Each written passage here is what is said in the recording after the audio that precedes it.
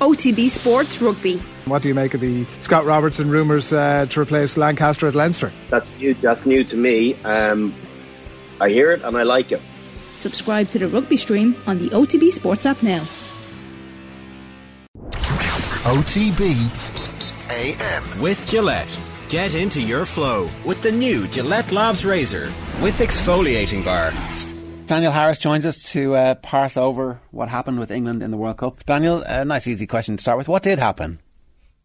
Well, I think ultimately they played a good team and they didn't take advantage of their moments. So Harry Kane called it small details, but if we're being honest, a small detail is not lumping a penalty over the bar with 5 minutes to go or whatever it was. That is a fairly significant detail.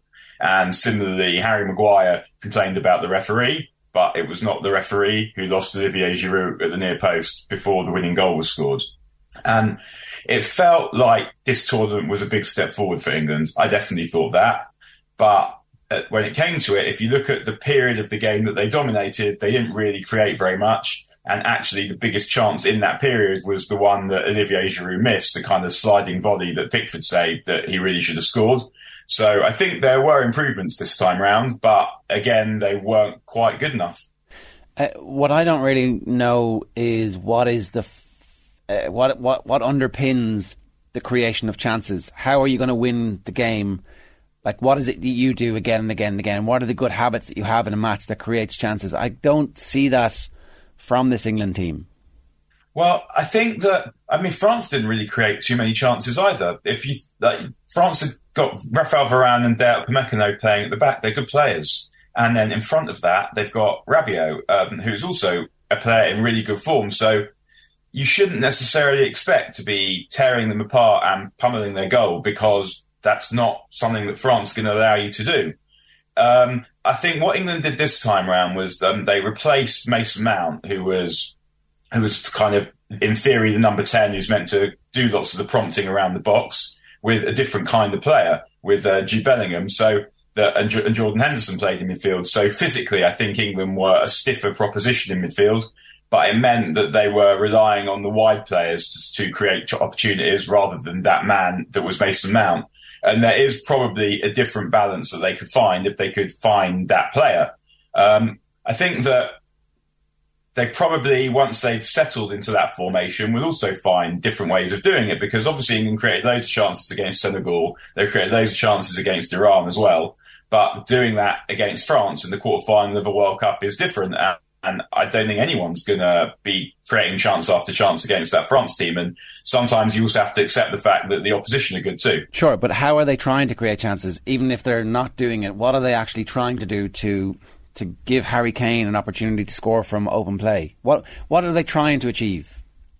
I think they're trying to, the way that they're structured is that they've got one inverted winger and one winger keeping the width. So the idea, I think, is for Foden to try and get around the sides and to try and stay nearer the touchline and have Luke Shaw underlapping with him and overlapping with him.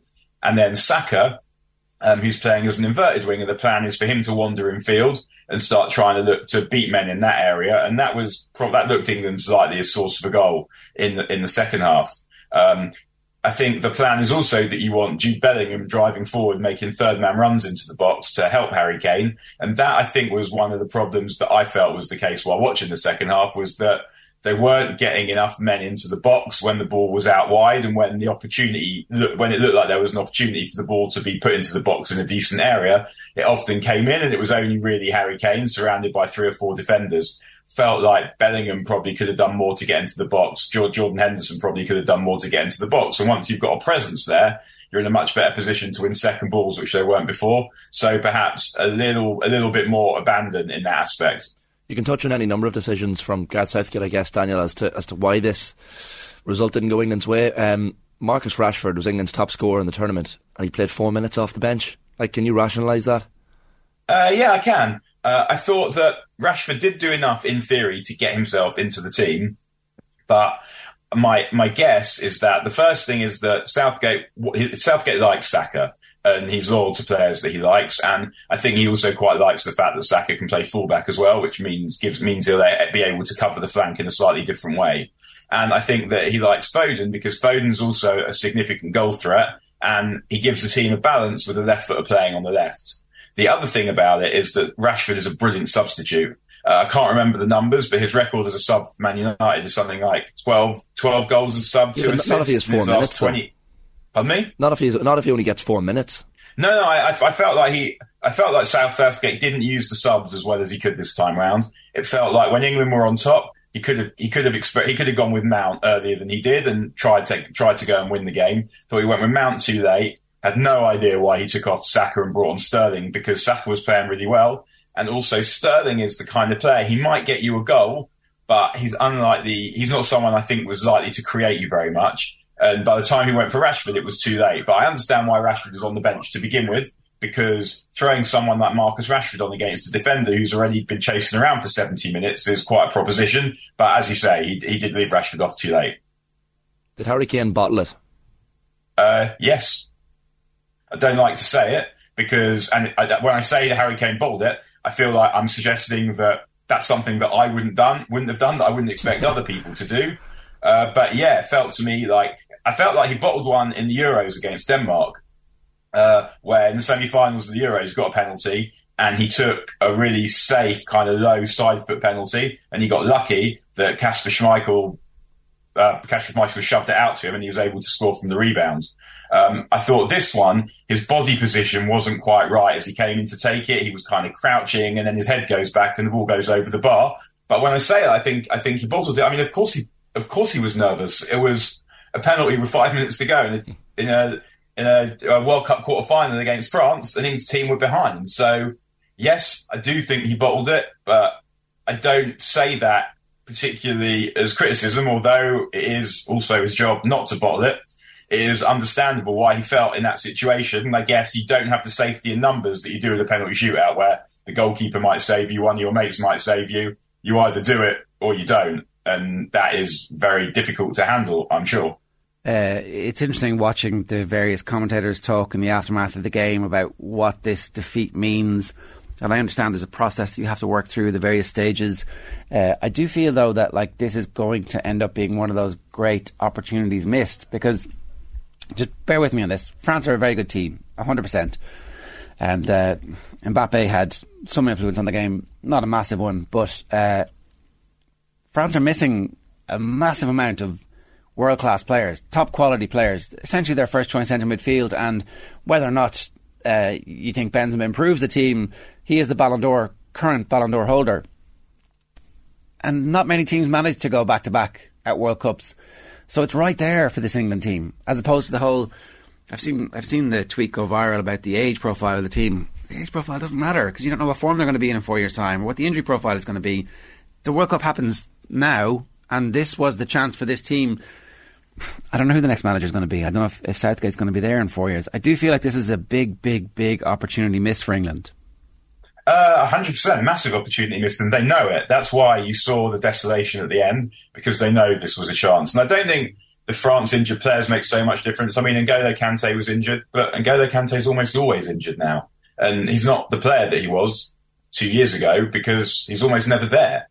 So I don't think it's that so much. And as you say, we've seen Benzema's a brilliant player, but maybe Giroud makes the team better. Who knows? I mean, he's scored and Mbappe's doing well. So that seems like a reasonable thing to posit. But you're right to say that England had players in form, were playing well. But when you play France, who are the defending champions, going for another World Cup in a World Cup quarter-final, that is a 50-50 game. And I mean, Southgate said it before the game, really. He said that they knew until that point that if they played well, they'd win. And they also knew that they could play well in this game and not win. And that was pretty much what happened. So you're right to say that you don't know who's going to be in form. You don't know who's going to be fit for the Euros in 2 years' time. But it does feel that these players being fit and in form is more likely than these players being fit and out of form, because they're young, so they're likely to be fit. And generally players are fit, not injured. And they're likely to be in form because these are high-level players who will spend most of their career in pretty decent nick. So although, as you say, this was a massive missed opportunity, I wouldn't say that it's an opportunity that's unlikely to come back again. Saw a video this morning, Daniel, of Mbappe trying to shake Jordan Henderson's hand before the match in the tunnel, and Henderson very much point-blank ignoring him. Is an argument... And then, like, France start the brighter of the two teams. Like, is there an argument that England might have been almost too hyped up for the game, given that this is England, this is a World Cup quarter-final, putting a lot of pressure on themselves, maybe? I wouldn't read too much into that handshake, particularly. That different players like to approach games in different ways. Some players like to be dead focused, and I guess Jordan Henderson's one of them. And some are happy to be kissing and cuddling in the tunnel with the players that they're mates with. And I mean, I'm sure the England players were nervous, but I didn't watch it and think the game's got big on these particularly. It's just France started well because France are a good side. And there's no reason to, if you hadn't have seen Jordan Henderson not shaking Mbappe's hand and France had started the better, you wouldn't necessarily have said, well, England are too focused or England taking it too seriously. You just would have expected that was one of the possibilities that could be the case. So, no, I don't think England played like a team on whom the game got big. Who do you think should/would replace Southgate if he does end up leaving? Like, who are the the runners and riders in your view? I mean, I had a look at the list just before, and there was a lot of names on it. Maurizio Pochettino, Thomas Tuchel, Wayne Rooney, Frank Lampard, Graham Potter. I feel like I'm of the opinion that the England manager should be English, and that's not because I support England. I don't. It's not because I'm a little Englander. I'm not. It just feels a bit like those should be the rules of international football. I would agree. Yeah, like, I mean, if I saw somebody saying the England manager needs to be concerned with the quality of coaching around the country, and actually, it's weird, right? Because they shouldn't really, but I do see that they're a figurehead at the top of an organisation that basically invented football, and so it's a very unusual job in world football, and maybe that's the whole problem here, is that there's a massive overreaction and correction from Capello, who didn't care. Eventually we get to where we are now, and we've got the circuitous route to get here, and maybe it's wrong. Maybe Tuchel comes in and cares about nothing except winning and falls out with all the players and the players are all kind of slightly despised by the fans, but then they win and everybody's like, oh, that's how you do that. I don't know. It's so weird. Yeah, it just feels like that you're trying to test which country is the best at this, and we're agreed that manager is a significant role. Then why would you not have the manager being from the same country? Why would that not be the rules? And I guess the only reason I think not is that you want the game to develop in countries that are less traditional football powers, and perhaps they need some outside knowledge. But that's really the only reason I can think of for that to be the case, because otherwise it seems contrary to what international football's about, that the manager shouldn't be from the country. So I think that, I mean, as I said, I'm not an England fan, but if I was, I would probably want Southgate to stay, because I think that they took big step forwards during this tournament. I thought in the last World Cup, they got pretty lucky with the draw. But they weren't as good a team, but they got to the semi-finals because the draw worked well for them. Then in the Euros, I felt like they were unduly conservative in almost all the big games, where they made hard work of beating Germany, who they should have beaten more comfortably than that. They made really hard work of beating Denmark, and then they went ahead against Italy and they sat back. This time round, it felt like they were much closer to settling a way of playing that was working and that was sustainable. They had options on the bench. They had attackers in form. And it felt like until those subs that we talked about, it felt like Southgate was doing a pretty good job of husbanding his resources. And it felt like they were a much better team now than they were 2 years ago. And when you're thinking about whether a manager should be replaced, that's what personally I'm always looking for is progress and hope.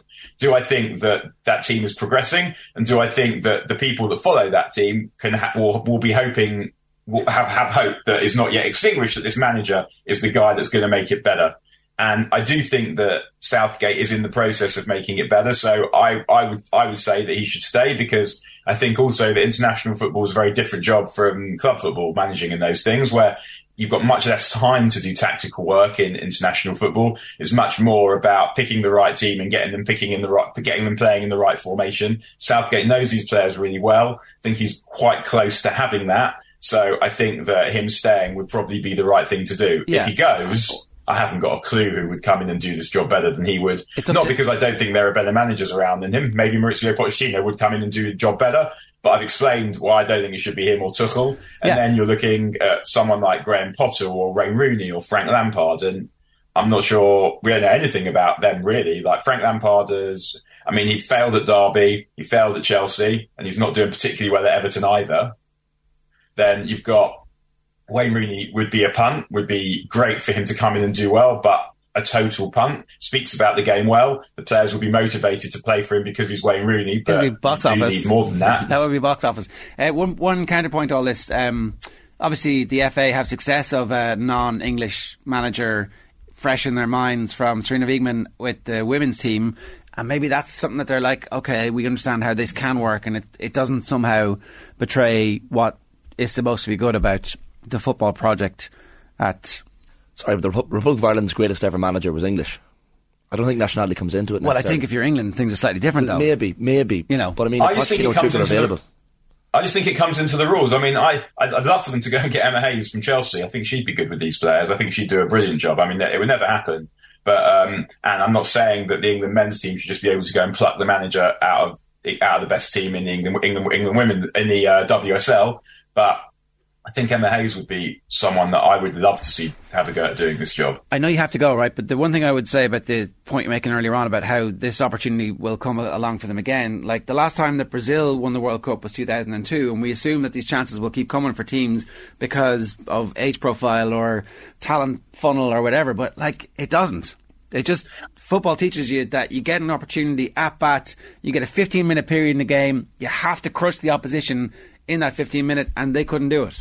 I agree with all of that, but I wouldn't say that Brazil the opportunity hasn't come around for them again. The opportunity came around for them this time and they botched it. The opportunity came around for them last time and they happened to get hit by that Belgian team's sole good performance in knockout football, more or less. They had the opportunity, but it is in a tournament. It's a very small window of opportunity because things can happen and you don't have the opportunity to redeem it. It's not even like the Champions League where you get another leg.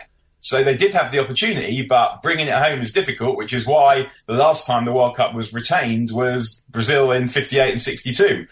It's very hard to do. So I'm not saying that England will win the next Euros, but England will be in with a serious chance of winning the next Euros and the World Cup after that, and probably the Euros after that as well, because the conveyor belt of players that they have coming through now is extremely significant and extremely serious. But taking that final step requires lots of things to fall into place, and that may not happen. Daniel, good stuff as ever. Thanks a million. See you, ta-ra, bye. OTB AM. With Gillette. Get into your flow with the new Gillette Labs Razor with exfoliating bar.